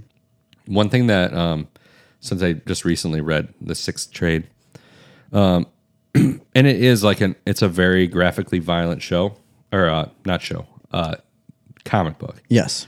And not like all the time, but like in certain places. But when they do it, yeah.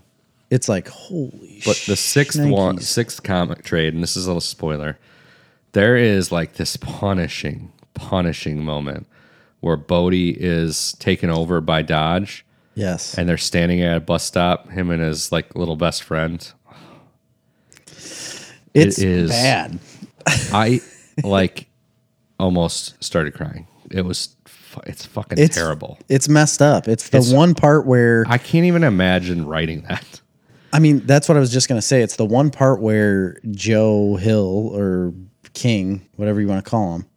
Well, I'll call him Joe Hill because that's his name. Well, his actual last name is King. His middle name is something different. Like he made that name up. Yeah, obviously. Right. So it's not his actual name. But he wants to be he wants to be Joe Hill. Yes. Anyway, he like really goes after what his father tries to or does do, but even like more so, like he tries to like one up him on what is going on in this, and I don't like it. It is hard to handle. I don't think it's necessary. Yeah, for the story. I mean, you can, and then there's just like an absolute slaughter fest at the end of that book. And you can kill people. That's fine. I just don't. I don't know. I don't see why you need to go that in depth with it. Yeah. Whatever. It's not my book, and he's got a lot more money than we do, and a lot more stories. Though. No, I mean, he can write more. Maybe that's what makes it so powerful. But that scene then coupled with, and then it doesn't end because then they're like at the funeral. It's a whole thing. It's horrifying. Yeah, it's unbelievable. I think he was trying to build it up as like this huge climactic ending. You know? Yeah, and it was. It felt like that. It absolutely felt that way. The comic is very, very, like, the last two, which, ironically enough, are the ones I had never read. It's just, like... are intense. They're very intense. Whereas the first one is very fun, kind of. Well, no, the beginning of it's pretty gory, violent. Because there's a lot they didn't do with, like... Yeah, there's so much they didn't do. I mean, and how could you? How could you with, I mean, even with 10 49-minute episodes, just the other thing so about much stuff to cover about it being on a show is like it's a complicated narrative to do in a comic, like because there's lots of elements with all these different keys and what they do that it's hard and to each individual character. It's a lot easier to show it. Yeah. Than it is necessarily to do it in a comic. So that's why I think it lends itself really well. But like I said, I always looked at those splash pages of them using these other keys that you never hear about. I'm like, what about that key? Like I want to know about that key. Like I want to see that adventure. Yeah. And that could be an episode of a show. It could almost be like a key of the week show, you know. It really could. But that's not the way they're doing it, which is fine. Yeah. It is a very Netflixy show. Yeah. You know, like the way it felt like Umbrella Academy in a lot of ways, but better. I was gonna talk about that. I forgot about it. I'm glad you said it. Is that film the same? It feels like it's the same budget range. Yes, it feels the same as Umbrella Academy, but it is way better. It doesn't leave you wanting as much. Oh, it's not slow either. Yeah, as like Umbrella Academy. Like Umbrella Academy at the end of the show, or at the end of each episode, it made me want the story. Yeah. Because it was somewhat slow, and it's like, come on, can you advance something? This was not that way. I mean, it advanced so much so fast that I had a hard time keeping up. Yeah. Like with everything that they were going through. Yeah. So, but it's a very good show. Check it out if you can. If it's anything you think you'd be interested in, even if you don't think you're interested in it, I would say watch it because I bet you are. Yeah, for sure. Anything else you've been watching? So there was let me read this real quick. Okay. So there was a guy on Joe Rogan, and I put this as I'm watching it because I did watch it on YouTube because he puts all of his stuff on YouTube, which we do as well, youtube.com/nerfcomics. Joe Rogan number 1425, he had Garrett Reisman. He was an astronaut. And no, was this the astronaut guy? He had an astronaut on there too. This is a guy that, yeah, he was an astronaut and he works with SpaceX, but he also worked with NASA, obviously, as an actual astronaut. He was up in space for 95 days, and he said, he's like, it was really shitty because on your 100th day, you get a patch to go on whatever you want to wear. It says you've been in space for 100 days. He's like, and he's like, you don't know it when it happens. They just tell you one day, like, you're coming back. And he's like, and we got a shuttle came in with some supplies, and the guy came off, and he's like, oh, Garrett, you're going home today. He's like, what? It's like, yeah, you're done. Go home. He's like, it's 95 days. Can I just like stay for 5 more days? They're like, no, it doesn't work that way. And he had to leave. And he was super mad about it. But anyway, if you're interested in space at all, or if you're interested in like astronauts at all, this guy lays it all out for you. I feel like he was a better like astronaut to listen to than that Mike. There was a couple of them. There's the one guy. There's like one that's from like the Canada. figurehead of. What's his name? The guy from Canada. Everybody knows him, and I'm sure you've seen him. He sang in space. He showed everybody, like, he's shown everybody a lot of stuff. But listening to this guy talk about what he did and the experience of living in space and the effects on your body, were just really cool. Like, you don't think about any of this stuff. So, like, the effects on your body in space are pretty terrible, especially if they've got it down now where you working out in space will help decrease the effects of it. So, obviously muscle loss, but bone density is affected terribly in space because, like what he said was, your body immediately starts to change because you don't have to support the weight of yourself anymore. So he said it was a really cool way of explaining it. He's like, think of a fish. He's like, your body's basically trying to turn into a fish because fish don't have to support their weight. They have bones in there and it supports their body. But they do have to support pressure. Structurally wise, it supports you, but it doesn't support physical weight bearing like your bones are designed to do now. Like, your whole skeleton is designed to support your weight standing up. Once you go into space, it's unnecessary for it to do that. You're going to keep all those bones, but the density of them and their actual like purpose changes. Why? Why does it change so quickly though? Your body immediately starts taking away from that. And he said, Doesn't make any sense. There's no need for it. He said that there are.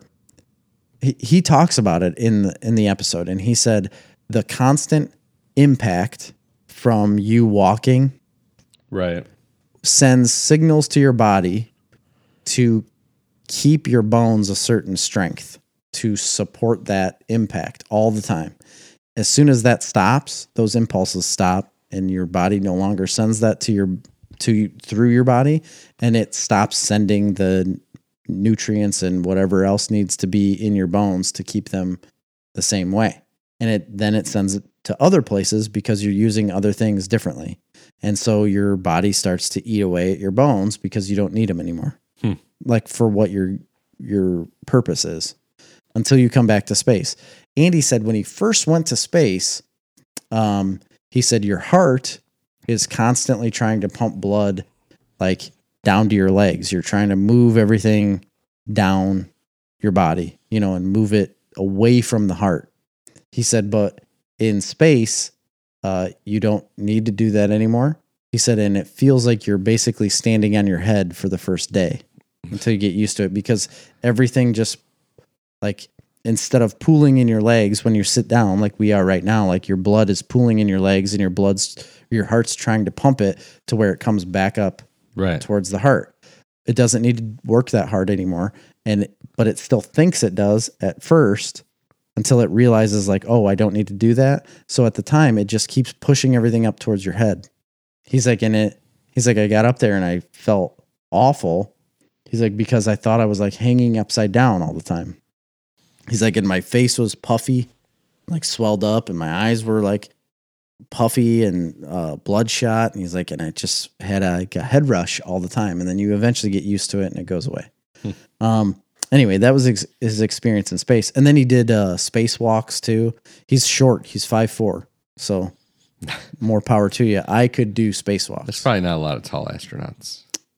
All of them are bigger than him. He said he was like one of the shortest to ever do spacewalks. And he said he came in and wanted to, you have to like apply to be an astronaut that does a spacewalk, because the suits are made specific sizes. Yeah. And that's it. They're like it's like a one size fits all, right? And you can have it somewhat adjusted, but there's very little adjustment you can make because it has to be a certain structure. And so he came into the school like requesting that he wanted to do spacewalks, and this big tall astronaut guy told him, you're never going to do it. He's like, you're too small. He's like, as soon as you get in the suit, he's like, you're going to have too much room and you're going to be working so hard inside the suit to position yourself to do the work that you're never going to do it. So he said the first time he got in a suit to do the work, he said he failed miserably, and he was right. He's like, at first he was right. He's like, I was working way too hard and I couldn't do anything. He's like, but then after that, I went and talked to the people that made the suits. He's like, and they adjusted a few little things for me here and there. And I got in the suit, and then he passed and he got to do spacewalks. He's like, and the tall guy that told him that he couldn't do it never got to do spacewalks, didn't pass. So he went out there and did a couple, like big missions out in space and whatnot. But when he came back, he started working for SpaceX with, what's his name? Elon Musk. Yes, Elon Musk. He owns Tesla. Yeah. But anyway, and he also owns SpaceX. And their stock is wild right now, man. It is. It's way up. So with SpaceX, he's talking about the different type of spacecraft they're using and the landers they're starting to build and different things. And he said the year 2020 is where everything's going to change for space travel. He said SpaceX, and then Boeing has their own company that they're doing, and Amazon also does. Yeah. He said, and somehow, he's like, this was not planned this way, but he said somehow all three of these companies are going to have huge like milestones this year where they prove that you are going to be able to take anybody out into space, and basically he's like guaranteed travel to Mars. He's like, it's amazing. All of these things are going to happen this year. That the only reason this is happening, it's just like a perfect picture of how terrible government is. Yeah, so he talks about that too. He says like the company, the privatized companies that he works for now, they also like those companies still work for NASA. Oh yeah, for sure. And NASA had private companies build things for them. It's just that NASA's specs were so like you had to go by what NASA said so much that it made it harder to create the product cheap. Well, and the layers and layers and layers of bureaucracy. Exactly, and that's what it was from. That's the issue. That's the issue with government from 100% top to bottom. Yeah. That's why we spend $20,000 per student right on public education and get some of the shittiest results in the world. It's because of the layers and layers and layers of bureaucracy. It's not because we have bad teachers. So, and here's the thing too, though, is that these companies that are building this, like SpaceX and Boeing and Amazon, they still have to go by the tolerances and specs that NASA puts forth. Yeah. To travel in space. And he said, and they give you a book. It's like this thick of what the all the qualifications and things you have to meet for your spacecraft in order to even be registered and be able to fly the thing. He's like, but within that booklet, you can interpret it the way you want. He's like, it's not the way NASA tells you to interpret it anymore. You can interpret it the way you want as long as you're within a certain standard. Yeah. And he said, and from there, engineers and whoever can go wild on what they create because there's no limit after that. And you can make anything you want, which is what SpaceX is doing. And he said, he's like, basically in the year 2020 is where space travel for humans really begins. And he's like, obviously we've been going in space. He's like, but it's been so restricted. So now this year is where it really begins. He didn't really go into what SpaceX is going to do. Well, they just announced the other day they're going to start doing tourist flights. They are, but they're taking people from NASA first. So they have to take up, and they're already astronauts, but they're taking up a certain amount of astronauts that have already said they would do it. They've agreed to it, signed a contract that would go up in space, and they have to take those people up first and prove that all of that is successful before they take paying customers. Right. And it's still incredibly dangerous, I'm sure. But from the sound of it, it's really not. Wow. I mean, sure, it's more dangerous than taking an airplane from, Illinois to Florida. Would you go? But, I mean, I'm not leaving my family to do that right now, no. So, like, if you could go tomorrow on a safe, week-long excursion into lower Earth orbit, would you do it? I might do that. I mean, if I could afford it. Well, say you won a contest. I think I would. Like, say it was a little bit risky. I mean, everything is risky. You'd have to give it to me in, like, is it as safe as a normal flight? Is it more riskier than a normal flight? It's riskier than a normal flight. It'd be more like, it would be risk level base jumping. Risk level base jumping. No, I don't think I would then. I'm not a skydiving. I would do it as skydiving. You do it at skydiving level? Do you know how few people die at skydiving? Yeah, I mean, I do a skydiving. In the thousands and thousands of people that jump. Like I would have no issue doing skydiving. I wouldn't do it now that I have a family with small children, just because it's unnecessary. I don't need to do it that much. I think it when it's well done, it's probably not super risky. Yeah, but my point is, like, I don't have a desire to do it that trumps any level of risk. So I don't have a desire to do skydiving in any level of risk. That's what I'm talking about. Skydiving. But to go into space, a desire. Yeah. But to go into space and then look down and see the Earth that you live on. Yeah, I would want. I think I would do that if it was within the relative means of safety. I would do it. Yeah. I mean, you know what's way more dangerous than skydiving? Probably just like snow skiing. Oh, yeah. People get killed or maimed every day. That's also like, you got to take in like probability and like the number of people that are doing it. That's like a stats thing, though. Yeah. The thing about space is like all this trash, man. All the space trash. Tons of it. It's a big problem. It's a huge problem. There was somebody saying... That's what SpaceX is doing, though, is that everything is so reusable. Everything. So they're saying like the drag... It's a SpaceX Dragon something. That's the new one that they're going to launch that carries people up. And that, he said, should be able to do 100 flights. No, but I'm saying no problem. What about all the debris? But the debris is caused by things that they don't reuse. But they say like a paint chip at the velocity that it is in orbit can puncture a hole in a spaceship. Like it can. But and then there's like, have you seen this clouds of the space? Like I was listening to something the other day that was like, within 10 years, we might not even be able to travel into space anymore because it'll just be closed off by all the garbage. But I mean, if it was that prevalent right now, how is it that we constantly send people up there with no issue? Supposedly they track all that stuff, but like, how can they track a paint chip? So here's what I was going to say is that like what's painted that goes up there?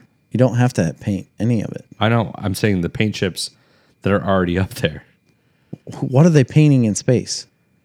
Well, no, it comes off of a shuttle or something. How? just comes off. It's a chip, a Dude. paint chip. So paint just falls off things randomly. Well, they're up there. I've never seen paint fall off my truck. Sure, paint falls off stuff. Not really. Something has to make it fall off, Chris. And just going up in space doesn't. Coming back from space would because of the re-entry to your Tiny orbit. debris chipped a window on the space station.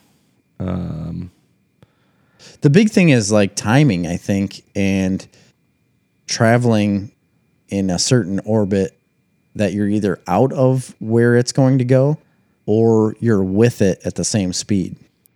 Yeah, I think that's probably true. So Because the thing in space is like once it's on a certain trajectory, unless it hits something, it's not going to change. So, according to Wired magazine, an orbiting paint chip might not be thought of as a threat to a space shuttle until one considers that it might be trucking along at speeds beyond 6 miles per second.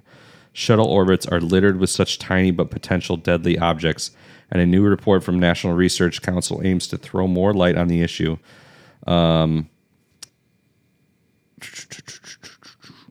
Anyway, I don't know what this is trying to get at because now they're talking about orbital. Never mind. Okay. Well, Even things on anyway. the order of a centimeter in diameter that cannot be tracked can cause catastrophic damage. Yeah, very small things. Because he said that the space shuttle itself is traveling at 17,000 miles an hour in orbit around the Earth. So when he went out on a spacewalk, he's traveling at 17,000 miles an hour, separate from the space shuttle itself, which is incredible.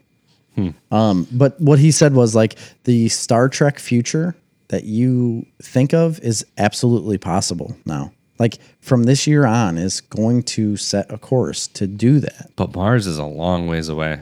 But he said within a decade, we will go to Mars and back. Nah, He says it on the show. no way. Within a decade, Mars is possible, is what he's claiming because of what they've already invented. They just haven't put it in. It's so far away. They've already got a reusable fuel besides hydrogen. So hydrogen is good, but it causes so much water, they don't want to use it. And you can't recreate hydrogen on Mars. But the new fuel that he was talking about, and I don't remember what it was, it's a chemical we all, or a molecule that we all know. Nitrogen. No, I don't think it was. I don't remember what it was, but you can create it on your own and create a fuel plant on Mars. So he said we can go there, create our own fuel to get back because the whole problem was you couldn't carry enough fuel to get to Mars and back.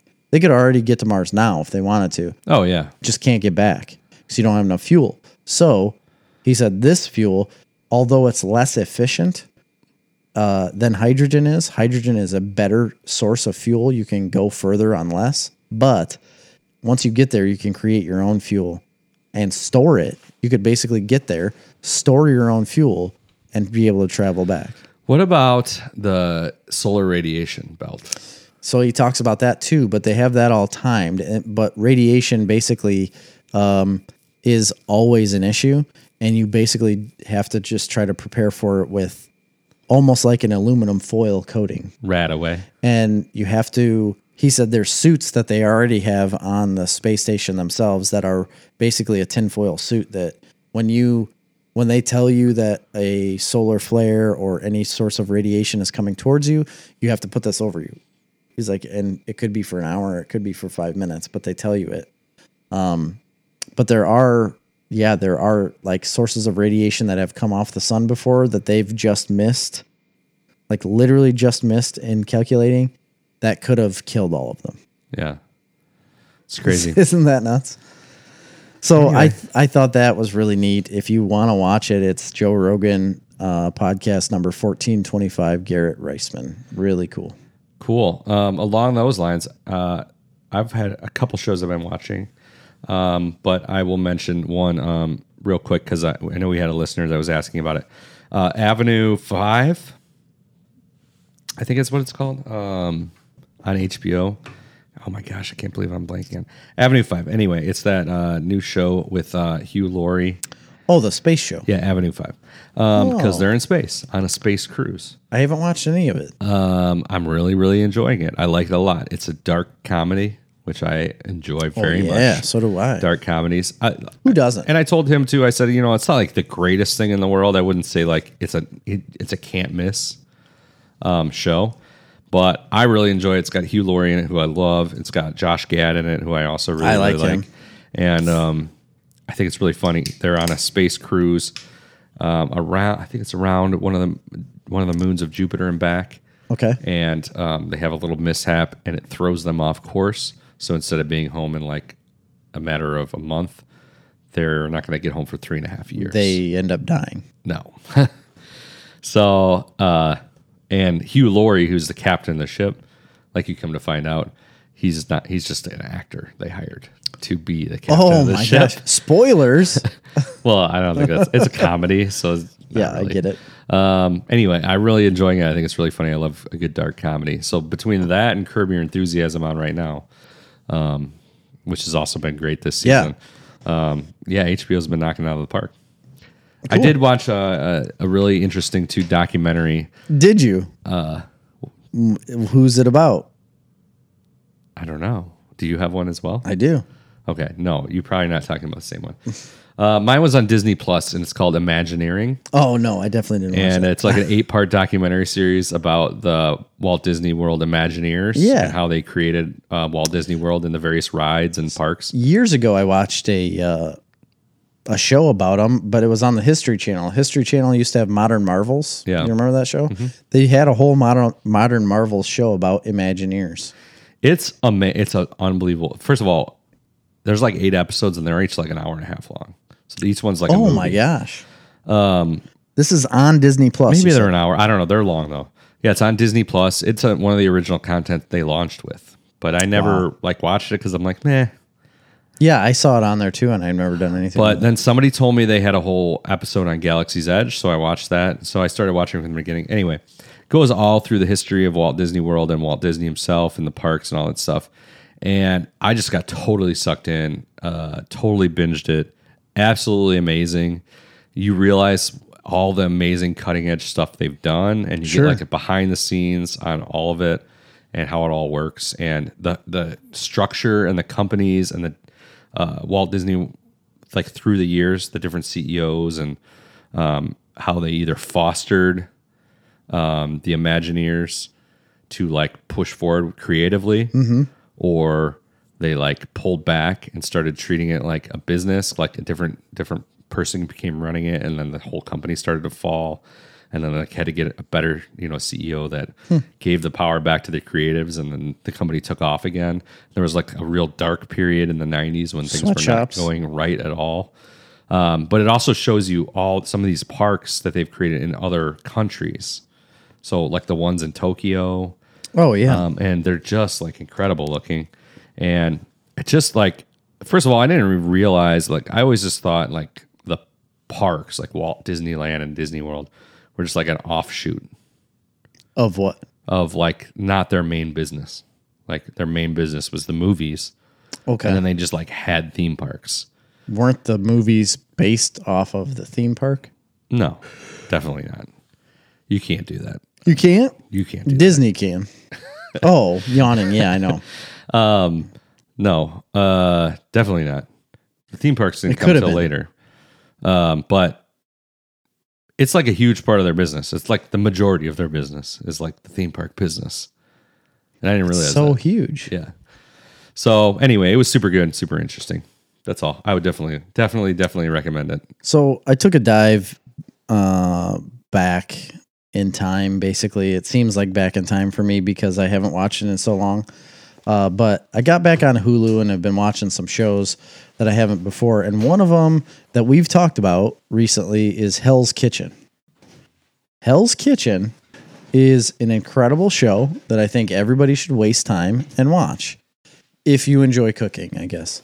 But I enjoy cooking, and I also enjoy people yelling at each other and never getting along and arguing about things that don't make any sense to argue about. And I've been watching season 17. It's an all-star season where they brought back people from different seasons to compete against each other. And gosh, I'm just obsessed with it right now. I've been watching the crap out of it because it's just so fun. And I always watched Hell's Kitchen. I haven't I haven't seen every season, but I always liked that show. I haven't seen every season either, and I didn't see this one. And then when I saw it was an all-star cast of people that have been on before, I was like, well, I have to watch that. And I started it, and it's amazing. Yeah. It's so worth it. I've been watching a lot of 24 Hours to Hell and Back. See, Gordon Ramsay's new show. I haven't really got into that much. I mean, I've watched it. I like it. It's okay. I like it. It's not as good as Kitchen Nightmares, but it's good. It's not a Kitchen Nightmares to me. Yeah. First of all, the businesses don't look like they're struggling quite as much. Right. And all they do is come in and change the seating around, paint the walls, and say, like, don't cook that fish anymore. Yeah. You know, like, make a nice meatloaf. The last episode was the first one where they came back like 2 months later and everything had fallen apart. Oh, really? The rest of them have been like good. Like 2 months later, like, we're doing great. Or whatever, 3 months later, however many months later. Yeah. Anyway. So I watched that, and then the only other documentary or the only other thing really I've watched in the last few weeks is I hate to say it, but it's the Taylor Swift documentary that's on Netflix. I've heard pretty terrible things about it. It is interesting to say the least. So I've heard it's like super self-absorbed and like ridiculous. That's the exact words I was going to say. Like, I get it that you're rich and famous, and I get it that you're still a real person.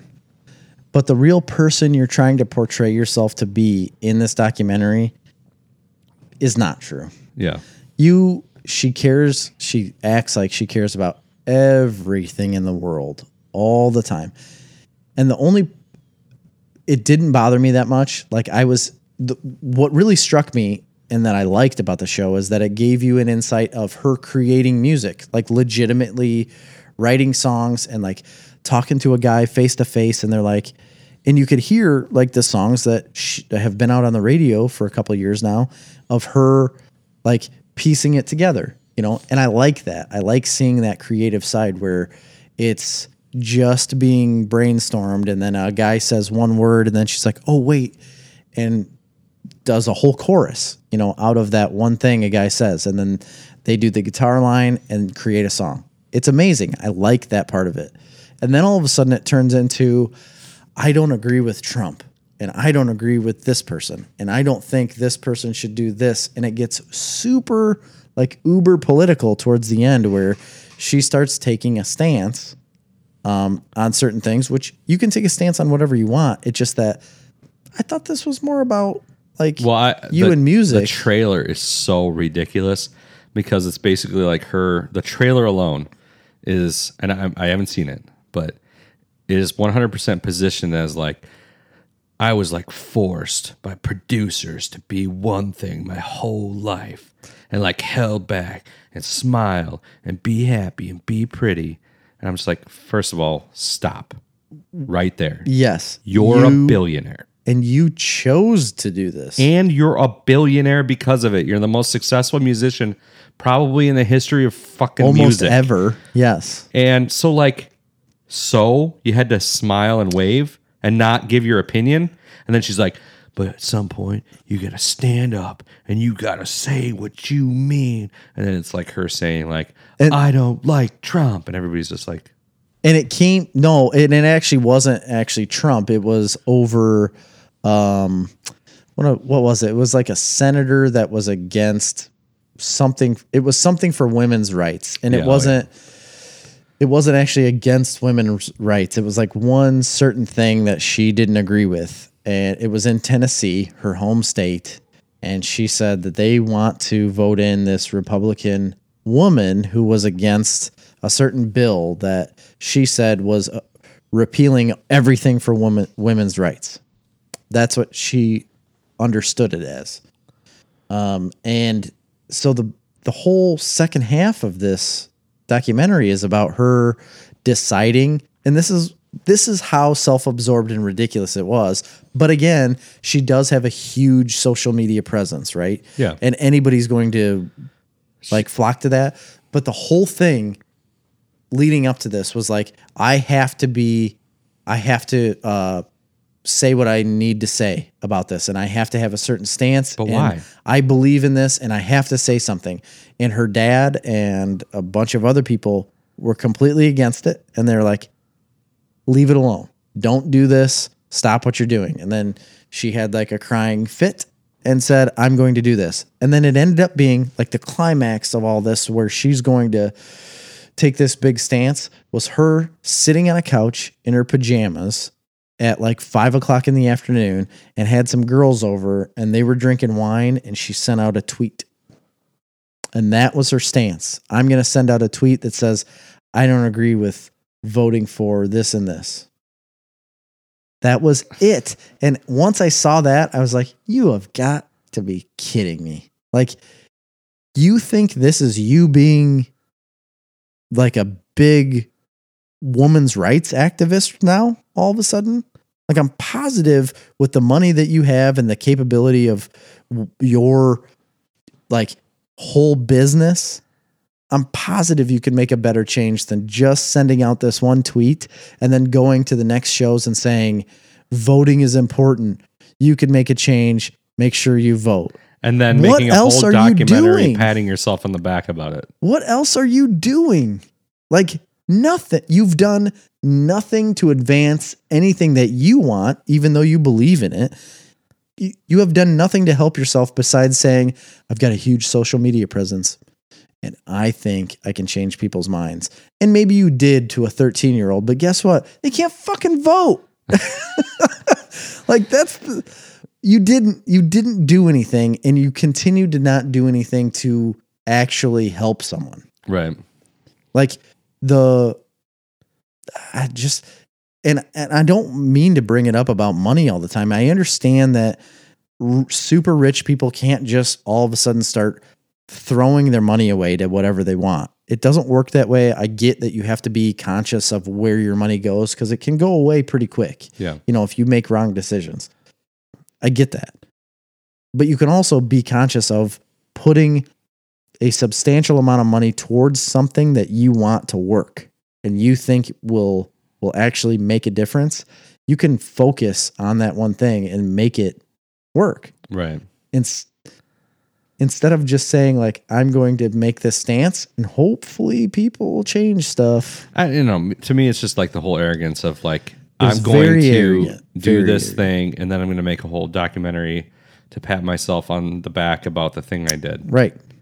And at the same time, it's like, well, first of all, did you even do anything that's that controversial? To her, it was. Yeah, I mean, so that Because her argument was that throughout her whole career, everybody has said, do not take a stance in politics. Do not do this. Do not do that. And there was always speculation that she was somewhat conservative because of the family she grew up in, the area she grew up in Tennessee. It was a conservative area. So she was kind of shadowed if anybody as this believed conservative. that she was conservative, And then that's insanity. She lives in Hollywood.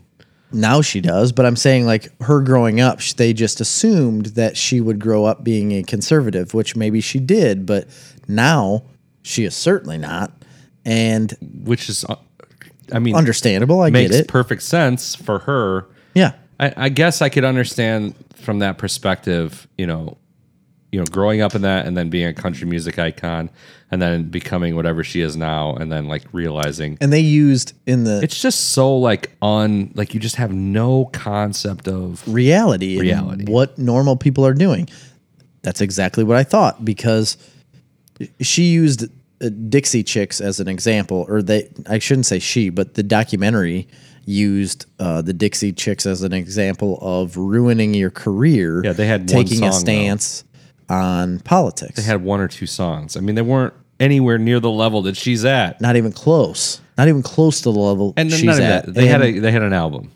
They had a bunch of songs. they had a bunch of songs, but they were not to the level of what They Taylor just weren't Swift is at right now. They weren't pop stars.